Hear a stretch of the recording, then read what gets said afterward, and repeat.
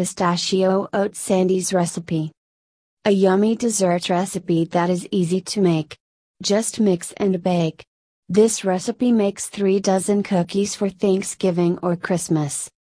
Ingredients: ½ cup unsalted butter softened, ½ cup butter flavored shortening, ½ cup confectioner's sugar, 1 teaspoon vanilla extract, 1½ cups all-purpose flour, 1 cup quick cooking oats not instant, 1 cup finely chopped pistachios divided, ½ teaspoon salt. Instructions: in a large bowl, beat butter, shortening, and sugar at medium speed with a mixer until creamy. Add vanilla, mixing well.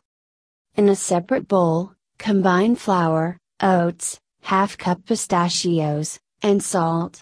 Gradually add to butter mixture, mixing well. Cover and refrigerate for 1 hour. Preheat oven to 325 degrees. Roll dough into 1-inch balls.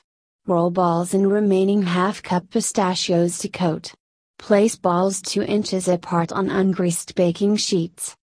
Bake until edges are lightly browned, 15 to 20 minutes.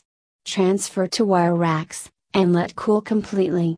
Store in airtight containers at room temperature up to 5 days. Enjoy!